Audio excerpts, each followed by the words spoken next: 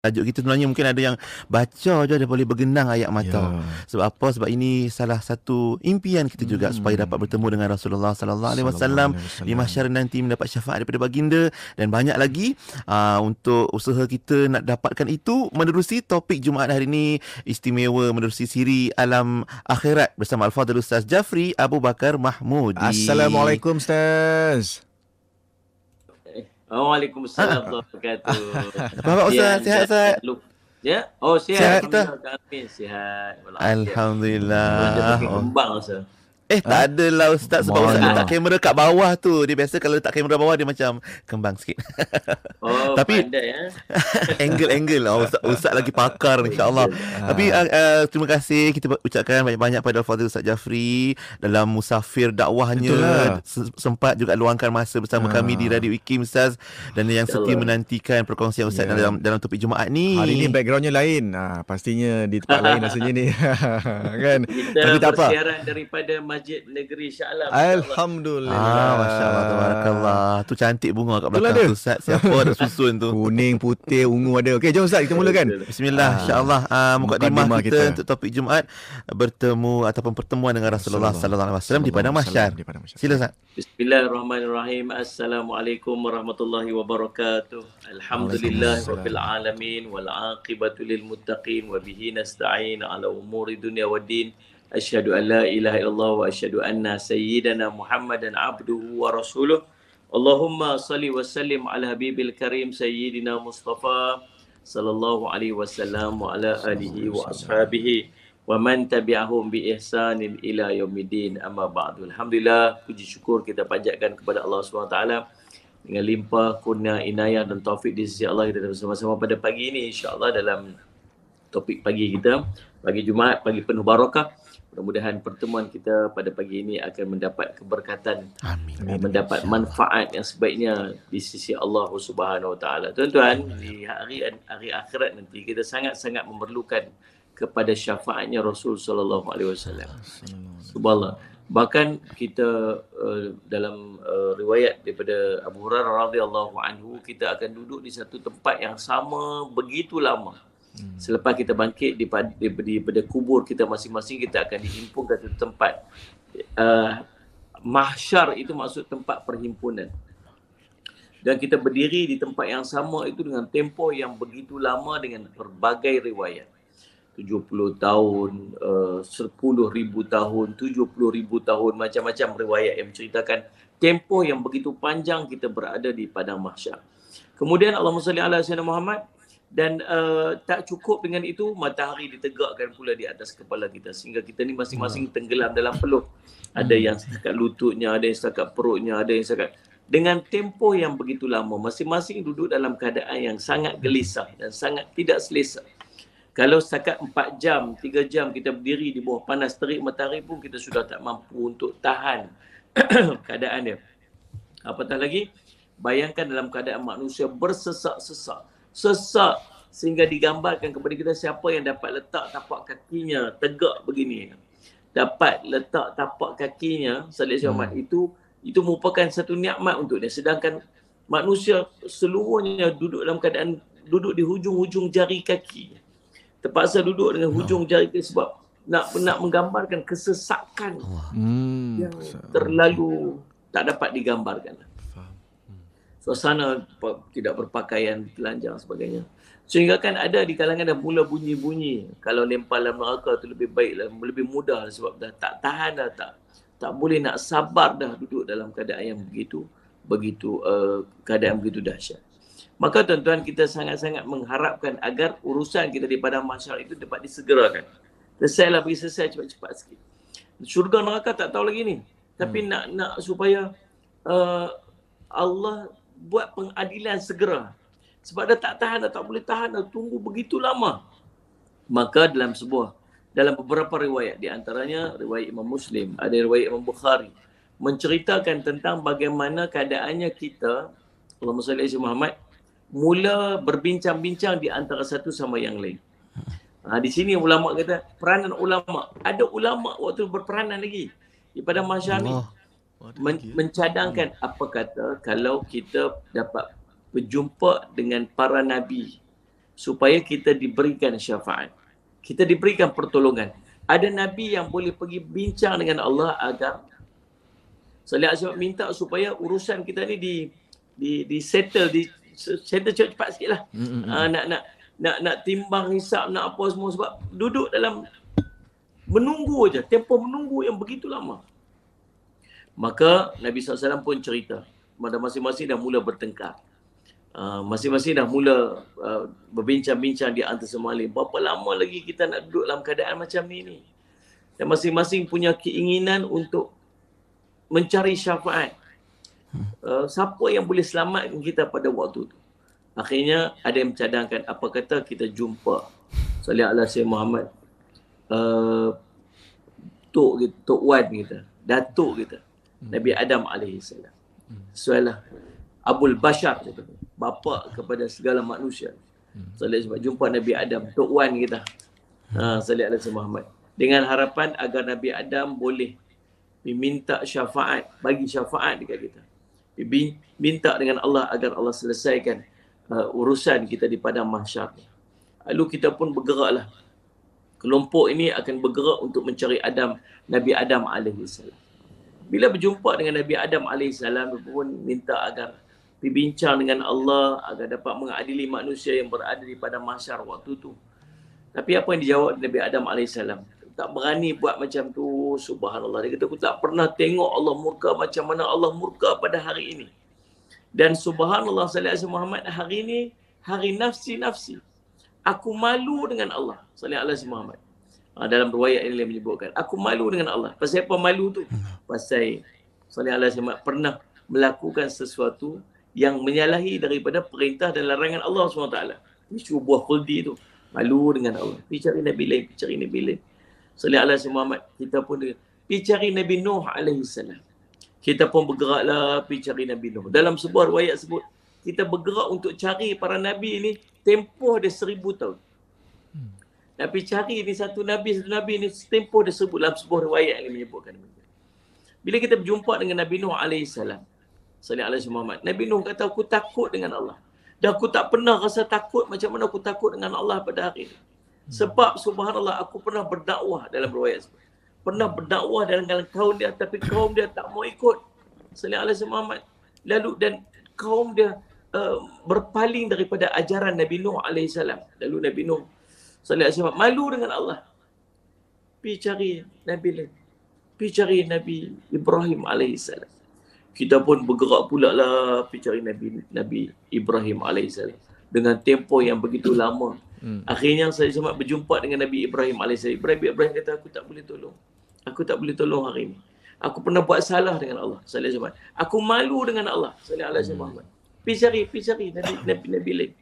Dalam kisah yang diceritakan ulama, Nabi Ibrahim AS malu sebab Salih Azim Muhammad antaranya pernah berbohong 3 kali. 3 kali bohong. Kita 3 kali tak bohong. Lain bohong belaka. Allah 3 kali. Akbar Allah. Pertama bohong ketika nak ajak pergi ke tempat seronok, tempat hiburan tu, dia tak mau. Yang keduanya, Salih Azim dia berbohong, kata dia Salih Azim dialah yang bila dia pecahkan berhala-berhala tu, orang tanya dia siapa yang pecahkan ni, dia kata bukan saya, tengoklah tu berhala besar tu, dia yang pegang hammer tu, dia yang pegang kapak tu, dia lah yang patut buat. Yang ketiganya ialah ketika raja nak tangkap isteri Sarah, dia mengaku saudara, bukan mengaku sebagai isteri sebagainya, untuk menjaga Salih waktu tu. Maka malu dia dengan Allah SWT. Maka dia kata, pergi cari Nabi lain, pergi cari Nabi Musa AS. Akhirnya kita bergerak pula untuk pergi cari Nabi Musa AS. Nabi Musa AS pula bersama. Aku malu dengan Allah. Aku takut hari ini tak ada Allah. Tak nampak Allah murka macam mana Allah murka hari ini. Pergi cari Nabi lain, Kemudian bawa kita sampai kita berjumpa dengan Nabi Isa AS. Nabi Isa pun ucap yang sama. Aku malu dengan Allah. Dulu umatku sendiri, Salih Azim Muhammad, pernah menyembahku. Salih Azim Muhammad. Mereka angkat aku sebagai Tuhan. Angkat aku sebagai anak Tuhan. Malu dengan Allah SWT. Lalu pergi cari Nabi lain. Dan akhirnya membawa kita kepada Nabi Muhammad SAW. Pergi jumpa cari Nabi Muhammad SAW. Subhanallah, tuan-tuan, Masya Allah. Waktu Nabi dalam riwayat cerita, bagaimana waktu tu Saudara Somad Nabi SAW naik ke tempat yang tinggi. Pergi cari kita. Nampak kita duk bergerak-gerak tu seolah duk bergerak dengan Nabi SAW. Saudara Somad, mai dekat sini, mai dekat aku ni. Walaupun aku tak pernah berjumpa dengan kamu, tapi aku tak pernah lupa kepada kamu. Mai jumpa. Kita pun pilih jumpa Nabi SAW tu. Mungkin itulah kali pertama kita berjumpa dengan Nabi SAW. Mungkin itulah kali pertama tuan-tuan kita melihat wajah Nabi SAW. Kita duk dengar dulu ni dalam radio IKIM ni. Sebab putih merahnya wajah Nabi SAW, rambut Nabi SAW. Itulah mungkin kali pertama yang para sahabat duk cerita kami ni macam tonggol-tonggol kayu bila tengok wajah Nabi SAW semua terpaku. Itulah. Kita pilih, Masya Allah, ada yang pegang tangan Nabi, ada yang cium Nabi, ada yang peluk Nabi mungkin. Mulut kita mungkin sedang melantunkan selawat kepada baginda Rasulullah SAW. Kita pun mengadu, ya Rasulullah, kami dah lama sangat dah di padang mahsyar ni. Tolonglah doa dekat Allah. Tolonglah bincang dengan Allah agar Allah mempercepatkan pengadilan kami sebelum kami dihisab di sisi Allah Subhanahu Wa Taala. Tuan-tuan, saya itulah di antara detik-detik pertemuan kita dengan baginda Rasul sallallahu alaihi wasallam yang diceritakan oleh Nabi sallallahu alaihi wasallam. Ada lagi beberapa poin ataupun beberapa tempat yang akan ditakdirkan kepada Nabi sallallahu alaihi wasallam, kata nanti di pada masa cari aku tempat ni. Cari tempat ni. Di manakah tempat-tempat tu? Tuan-tuan, yang tu kita akan bincang dalam topik kita pada pagi ini, insya-Allah, pertemuan kita dengan baginda Rasul sallallahu alaihi wasallam. Terima kasih Ustaz untuk mukadimah yang sangat dramatik, yang semua mungkin mengatakan selama hidup ni selalu mendengarkan kisah-kisah indah tentang baginda Rasulullah sallallahu alaihi wasallam, tapi bagaimana nanti di saat akan dipertemukan kita insya-Allah amin dengan baginda nanti di mahsyar. Kejap lagi Ustaz akan ceritakan, mungkin ada situasi yang berbeza, lain orang, mungkin lain cara pertemuan mereka dengan baginda Rasulullah sallallahu alaihi wasallam. Tak dapat dibayangkan beribu-ribu tahun kita mencari baginda Nabi kan. Itu yang diceritakan, digambarkan. Jadi tak sabar nak dengar cerita Ustaz juga kejap lagi. Bagaimana agaknya baginda Nabi mencari kita dan pertemuan kita dengan baginda Nabi sallallahu alaihi wasallam. Ustaz, kita berehat kejap dan sahabat-sahabat pun boleh terus bersama kami juga selain dengar di radio, boleh turut menonton di Facebook dan YouTube kita. Tapi kita nak berehat kejap untuk pusingan pertama.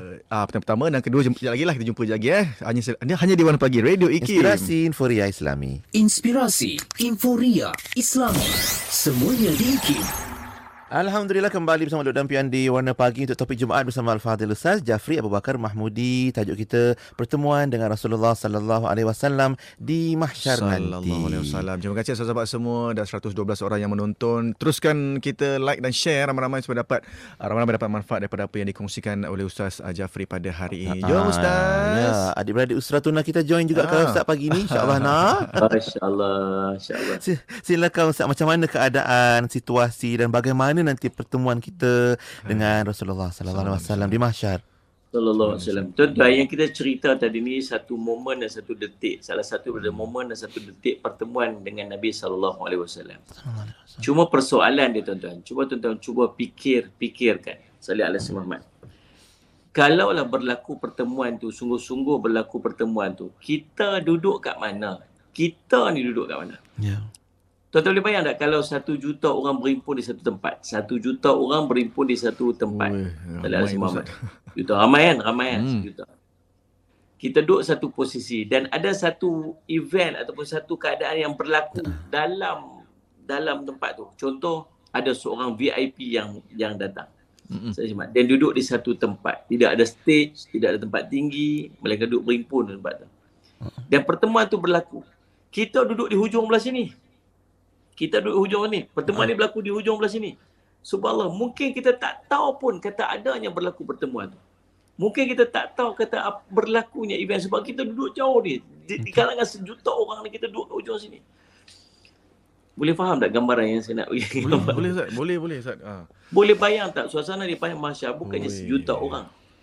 Mahsyar ini subhanallah Allahumma salli ala Muhammad. Entah multi-trillion manusia. Yep. Daripada zaman Nabi Adam dahulu sampai kita yang kecil. Kita ni kecil. Umat dulu-dulu besar-besar. Tuan-tuan, sallallahu alaihi Muhammad. Riwayat sebut. Satu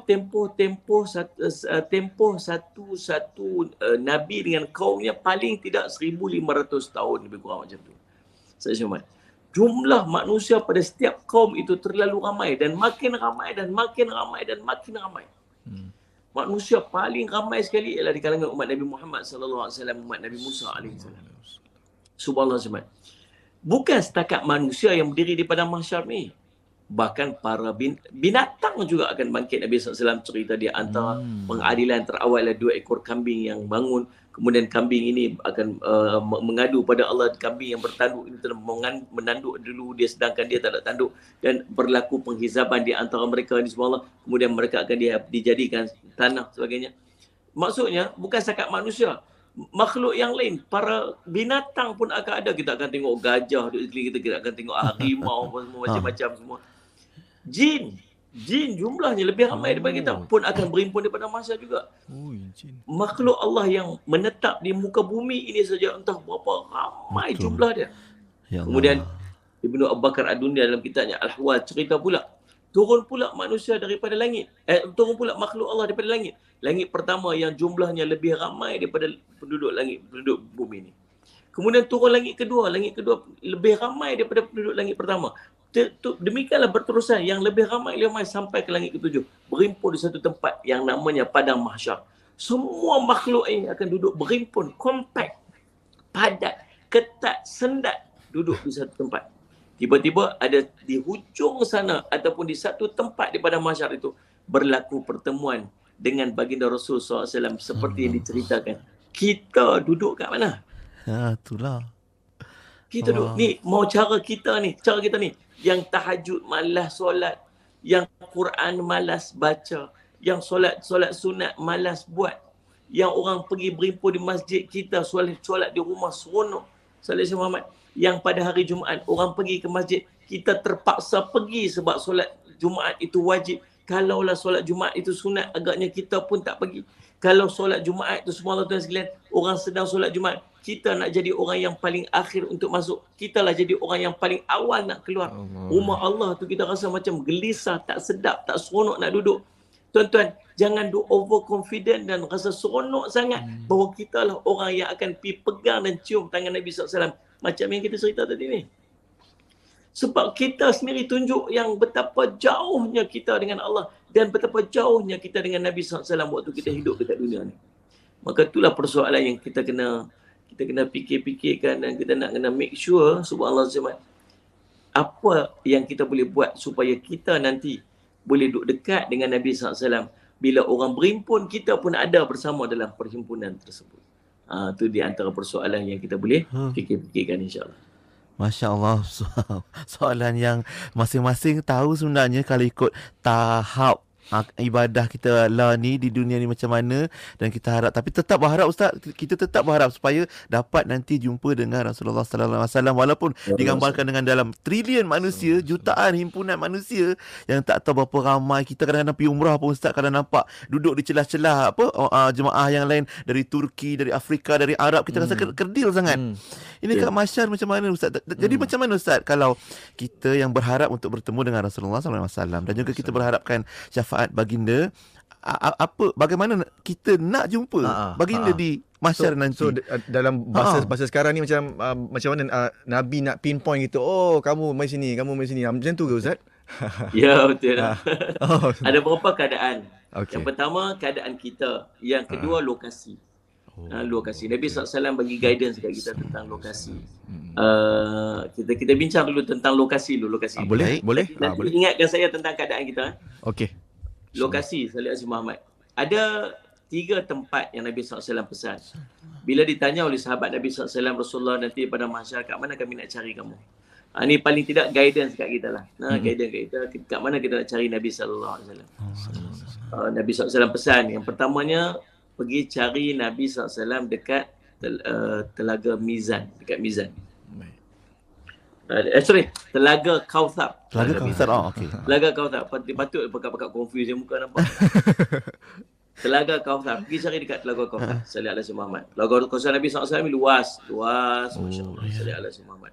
Telaga Nabi SAW, Allahumma salli ala sayyidina Muhammad, dalam perkiraan ulama itu 4,000 kilometer square. 4,000 kilometer square. Sangat luas. So daripada Syam sampai ke Hijaz. Kalau macam tu besar dia tu bukan Bukan telaga lagi dah. Telaga? Tu dah laut dah tu kan. Okey. So Nabi SAW kata waktu tu aku sedang bagi minum umat. Jadi subhanallah selamat tuan-tuan, kita mungkin berjumpa Nabi SAW kat situ lah. Pipi cari Nabi SAW gitu. Cumanya lagi satu persoalan lah. Saya pernah berprogram dengan Syekh almarhum Syekh Fahmi Zamzam, dia cerita. Kita ni bila Nabi SAW bagi minum laga tu, bagi minum susu, minum air yang lebih sedap daripada, lebih manis daripada madu, yang lebih putih daripada susu. Dan gelas-gelas seperti bintang-bintang di langit punya banyak. Sallallahu alaihi Muhammad. Kalaulah saiz telaga tu seluas itu 4,000 meter square daripada Syria sampai ke Yaman, boleh jadi tak kita Nabi SAW duduk dekat atas sana, kita duduk kat bawah sini? Ada kemungkinan. Betul tak? Maybe. Memang boleh berjumpa telaga tu, tapi posisi kita tu kat mana di telaga tu? Kalau dapat minum daripada air telaga Nabi SAW tu, dapat bukan setakat pergi minum, dapat minum pun nikmat dah. Tetapi dapat minum dan dapat minum daripada tangan Nabi SAW. Oh, itu lagi best lah kan. Dapat minum daripada tangan Nabi SAW. Allahumma salli alaihi. Ada 3 orang yang dia tak akan dapat minum daripada sallallahu alaihi Muhammad, daripada telaga Nabi sallallahu alaihi wasallam. Ada orang yang tak dapat minum.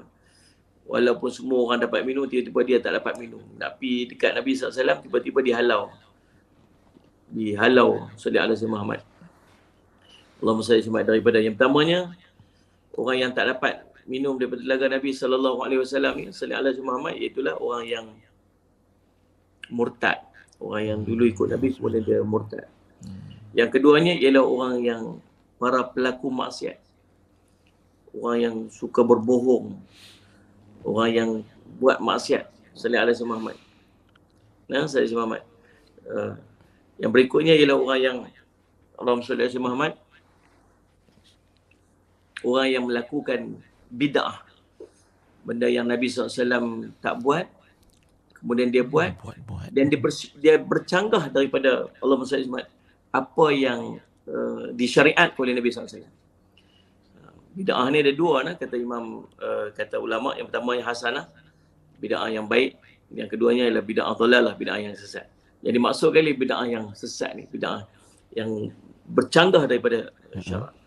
Tuan-tuan, yang pertama pergi cari kat Nabi SAW kat Telaga Kautsar. Yang kedua, pergi cari Nabi SAW, Allahumma salli ala sayyidina Muhammad, dekat timbang mizan. Nabi SAW sedang bantu umat dia. Dekat timbang mizan. Sallallahu alaihi Muhammad. Pergi cari Nabi SAW. Yang ketiga, pergi cari Nabi SAW dekat titian sirat. Bahkan titian sirat tu sendiri panjang, sangat panjang. Titian sirat ni melintasi neraka Allah. Sallallahu Muhammad. Daripada satu point, nak menaik tu saja dah 10,000 tahun. Mendatar tu 10,000 tahun. Turun tu 10,000 tahun lagi.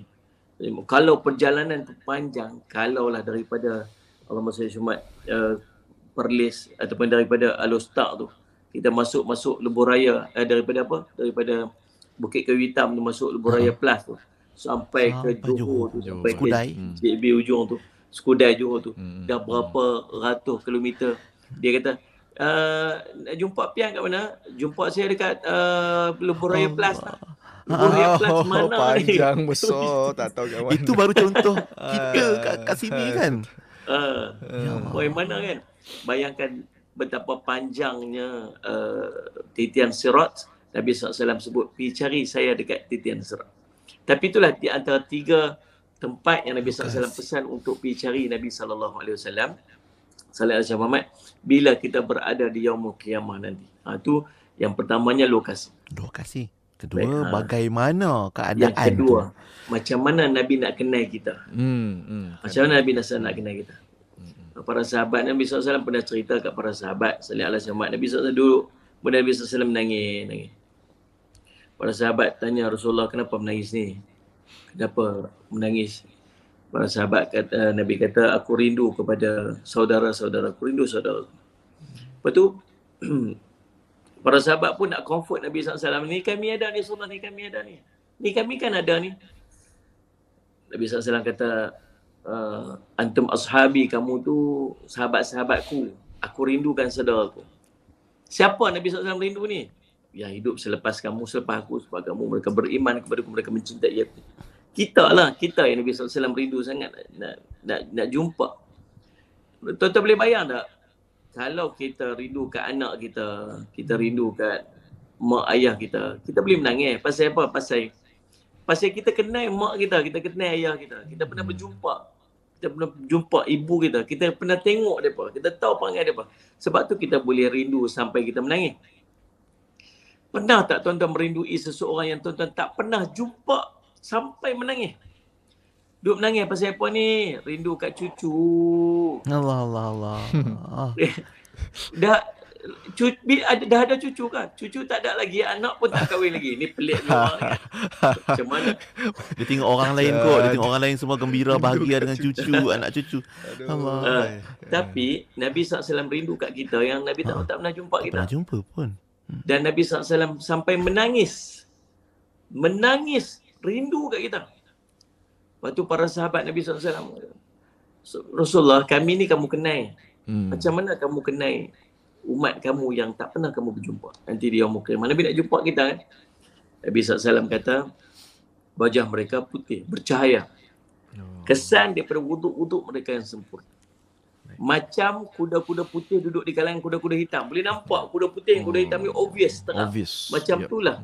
Salat Ahmad Nabi SAW akan kenal kita di yaumul qiyamah nanti. Macam Luke kata ni, macam mana Nabi panggil kita, mai dekat aku. Macam mana Nabi SAW nak kenal kita nanti di yaumul qiyamah? Ialah dengan Nabi SAW tengok putih dan bercahaya wajah-wajah kita disebab dengan wuduk yang sempurna. Maksudnya tuan-tuan sekalian, orang yang Nabi SAW perasan nanti ialah orang-orang yang solat. Orang-orang yang jaga solat dia. Sebab jarang orang yang tak solat tapi dia jaga wuduk. Pelik orang tu kan. Saya ni semayang tak apa jaga sangat tapi saya jaga wuduk. Selalu ada. Jarang jumpa orang ni. Tapi subhanallah, biasanya orang yang berwuduk ialah orang yang menjaga solat dia. Bahkan setakat dia menjaga solat, orang yang menjaga solat pasti dia akan menjaga wuduknya. Dan dengan dia menjaga wuduk, bahkan dia akan menjadi orang yang sentiasa memelihara wuduk dia. Dia jaga wuduk, bukan setakat jaga, dia pelihara wuduk dia. Kalau wuduk batal sekali dia nak ambil wuduk balik. Sebab tu Abu Hurairah radhiyallahu anhu dia sangat menjaga wuduk dia, bahkan dia berlebih-lebih, dia melebih-lebihkan bahagian-bahagian anggota wuduk tu. Supaya dia kata apa, nanti Nabi SAW kenal aku, saya Muhammad, orang putih wajah aku disebabkan oleh wuduk. Tu dua keadaan. Sekali kita akan bincang lagi macam mana nak pastikan kita dapat bangkit dekat-dekat dengan Nabi SAW. Macam mana kita nak buat supaya kita bangkit ni? Kan kita cerita tadi, kalau ramai-ramai pertemuan tu, entah kita duduk ujung sana, entah kita duduk sana. Alangkah cantiknya kalau kita bangkit-bangkit, tiba-tiba kita duduk tepi Nabi SAW. Kita berdekatan Nabi. Macam mana cara dia? Yang tu kita akan bincang sekejap lagi. Masya Allah, terbaik Ustaz. Betul Ustaz, bila dengar perkongsian Ustaz hari ni, mungkin ada yang terasa di kalangan kita yang rasa, Allah, tengok amal aku macam ni, agaknya na'udzubillah, entah jumpa ke tidak Nabi SAW. Bila tengok amal kita sendiri, ramai yang mungkin rasa down kat situ. Dia kata macam tu orang-orang soleh je lah baru jumpa Nabi kot nanti. Tapi itulah yang bila kita diingatkan juga dengan kata Nabi tentang syafaati li ahli kabairi min ummati. Maknanya syafaat Nabi nanti pun akan ada untuk mereka yang melakukan dosa besar pun ada. Tapi macam mana caranya? Nanti Ustaz sambung lagi insya-Allah untuk pusingan ketiga Ustaz. Itulah kita nak perasan pun tak boleh Ustaz. Kita masuk masjid awal, kita baca Quran semua, alamak rasanya kurang lagi kot amalan kita ni. Sebab ada orang lagi hebat, lagi banyak dan dia besar amalan. Dia rasa macam ahli syurga dah ni. Allahu akbar. Ustaz, kita berehat Ustaz dan kita akan kembali untuk topik Jumaat sebentar lagi di Radio IKIM, Inspirasi Inforia Islami. Sentiasa bersama berkongsi info terkini. Pastinya di IKIM, Inspirasi Inforia Islami.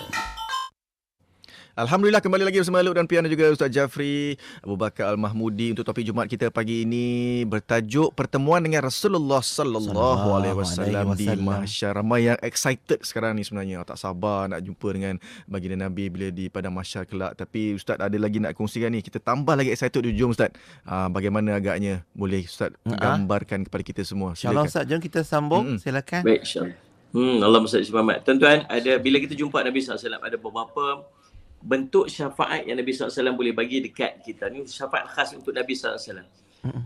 Ibnu Qayyim sebut dalam kitabnya Risalah, dalam risalahnya tentang syafaat Nabi SAW, ada 6 bentuk syafaat. Yang pertama, dia panggil syafaatul kubra, syafaat yang besar. hanya Nabi SAW sahaja yang dapat melakukannya. Seluruh Nabi dan para Rasul selain Nabi SAW tak dapat melakukannya, dan dia berlaku pada waktu di mahsyar nanti. Salih Ahmad, bila kita duk cerita tadi ni, bila jumpa para Nabi, endingnya jumpa Nabi SAW, Nabi SAW akan bagi dekat kita, dia disebut sebagai syafa'atul kubra, syafaat yang paling besar. Yang keduanya, syafaat untuk orang daripada Nabi SAW untuk orang beriman.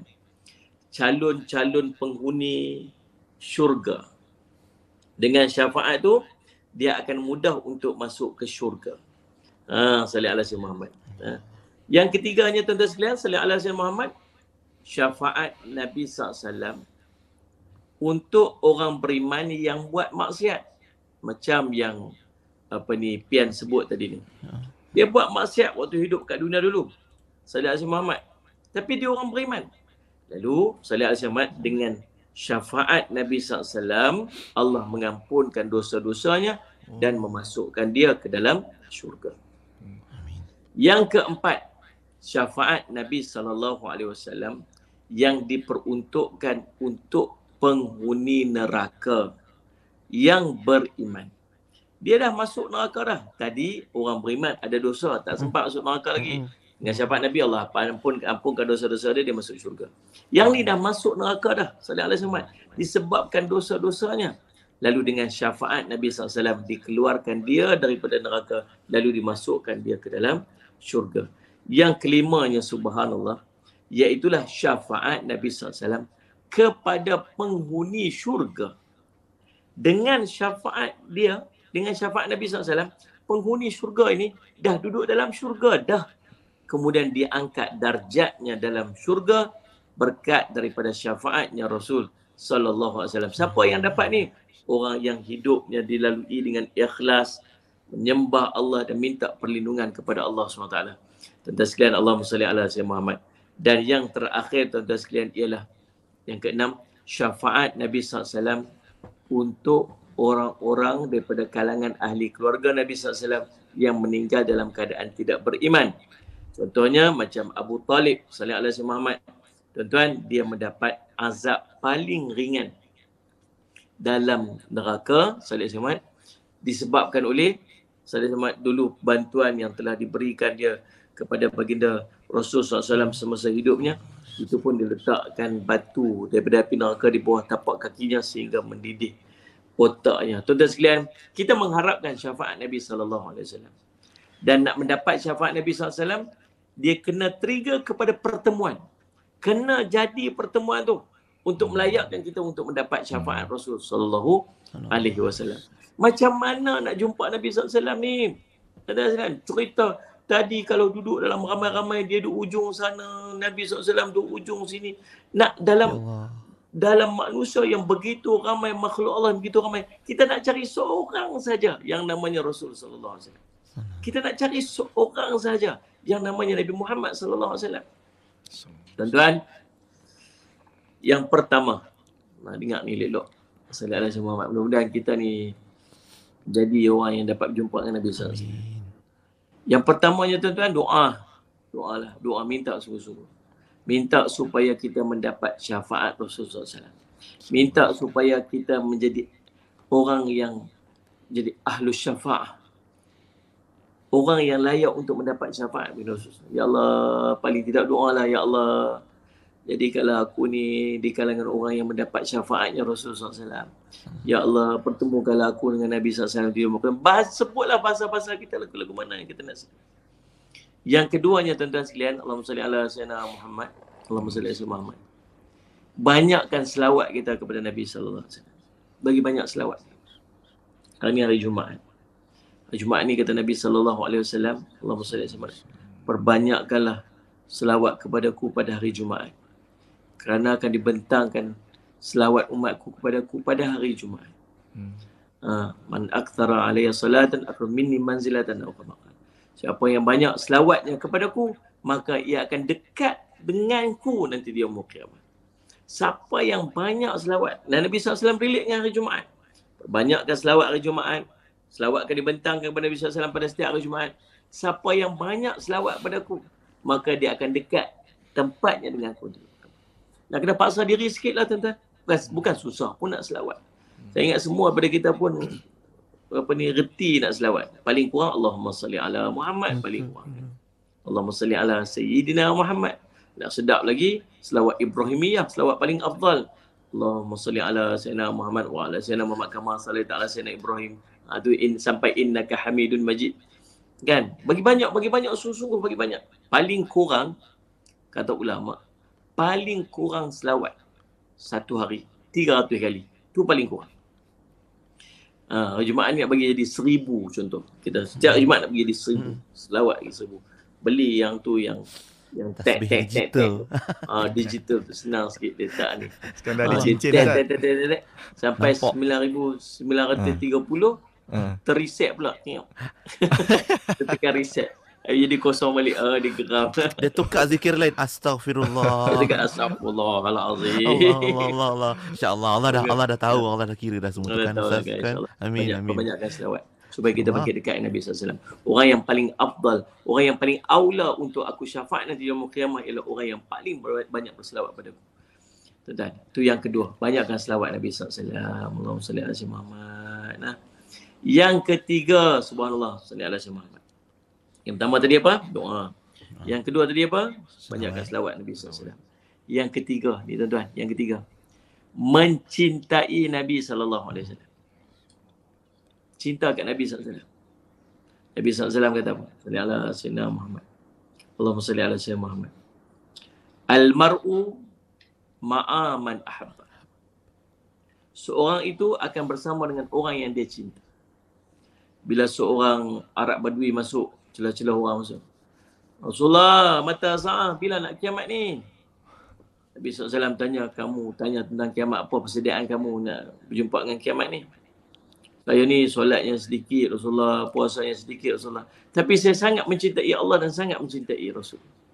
Kata Nabi SAW, anta ma'aman ahbabta. Kamu akan bersama dengan orang yang kamu cinta. Yang tu dia dengar, dia dah, okey. Dia pun keluar. Wow, dia nak dengar yang tu je. Dia nak dengar dia boleh masuk dengan Nabi SAW. Yang tu je. Kata Anas bin Malik, aku sangat gembira sebab tak ada. Bila aku dengar perkataan tu, dia kata tak ada orang yang aku cinta lebih pada Nabi, lebih pada Sayyidina Abu Bakar, lebih pada Sayyidina Umar, lebih pada Sayyidina Osman. Aku akan bangkit bersama dengan mereka nanti di yaumul qiyamah. Kita cinta kat siapa? Kita akan bangkit dengan orang tu. Tapi kita kena paksa nak kena bangkit dengan Nabi SAW. Habis itu nak buat macam mana? Nak kena cinta kat Nabi lah. Habis macam mana nak cinta Nabi SAW? Kena kenal Nabi. Kita kenal Nabi, kita akan cinta kat Nabi SAW. Syarat kepada mencintai mesti mengenali. Maka kata Dr. Mustafa Bugha dalam kitabnya Al-Wafi, selepas kewafatan Nabi SAW, cara untuk kita membungakan cinta kita dengan Nabi SAW ialah dengan kita belajar tentang Nabi, belajar tentang sirah Nabi, belajar tentang watak, akhlak, perangai, wajah Nabi SAW, karakter Nabi. Belajar semua tentang Nabi SAW. Usaha, insya-Allah satu hari nanti kita akan mencintai baginda Rasulullah SAW. Kita tak sama macam para sahabat. Para sahabat lu pernah tengok Nabi. Mereka cinta sebab mereka tengok. Pernah tengok. Tengok wajah, tengok akhlak Nabi. Kita cinta orang pasal apa? Pasal apa kita cinta orang? Kita cinta orang pasal segak.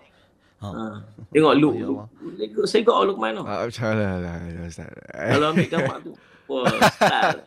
Alamak, Ustaz dia ulang balik. Saya tengok apa ni, ada buat video apa ni, Luqman sedang berjalan masuk dalam bangunan. Oh, style tu. Tanda saya semak. Kita suka orang sebab segak, sebab smart, segak. Tak ada manusia lebih segak pada Nabi sallallahu alaihi wasallam. Nabi sallallahu alaihi wasallam manusia paling segak. Kita cintakan seorang sebab akhlak baik. Akhlaknya baik. Sallallahu alaihi Muhammad. Tidak ada manusia yang paling baik akhlak melebihi daripada baginda Rasulullah SAW. Kita suka manusia sebab pengorbanan dia. Sebab dia suka berkorban untuk kita. Suka tolong kita. Tak ada manusia yang lebih hebat pengorbanannya berbanding Nabi SAW. Maksudnya, kita tak ada sebab kita tak cinta kat Nabi SAW. Sebab semua sebab kita mencintai seorang, itu ada pada Nabi SAW. Tapi malangnya tuan-tuan sekalian, kita tak boleh cinta Nabi. Pasal apa? Sebab kita tak kenal Nabi SAW. Kita tak kenal. Maka kita paksa untuk kenal Nabi SAW. La yu'minu ahadukum hatta akuna habba ilaih. Tidak beriman seorang pada kamu sehingga aku ni lebih dia cinta. Lebih pada siapa? Lebih pada anak pinaknya, lebih pada daripada ibu ayahnya, lebih pada manusia seluruhnya. Maka kita terpaksa kita kena paksa diri kita untuk mencintai Nabi SAW. Sebab dia merupakan syarat kepada kesempurnaan iman.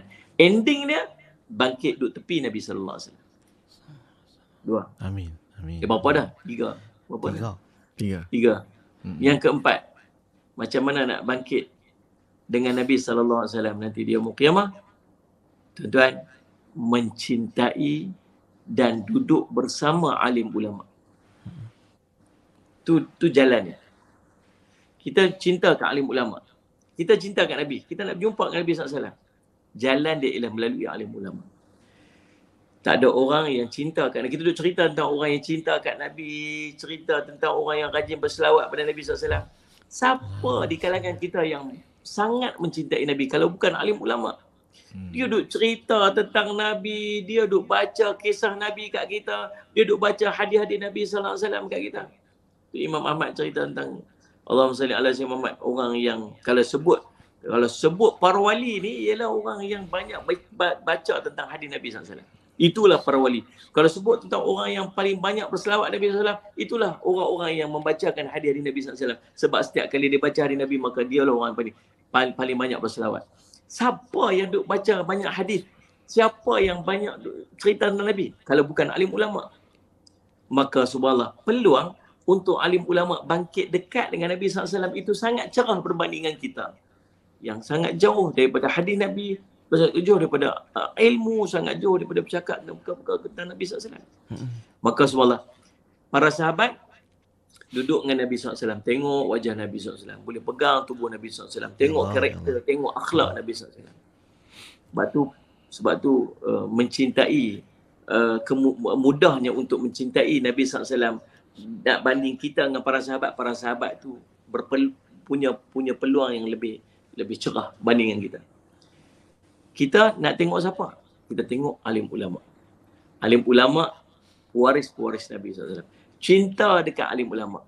Mudah-mudahan nanti bangkit di yaumul qiyamah, sallallahu alaihi Muhammad, kita jumpa tok guru kita, jumpa alim ulama kita yang akan pegang tangan kita, ikut aku. Dia akan bawa kita untuk berjumpa dengan Nabi sallallahu alaihi wasallam.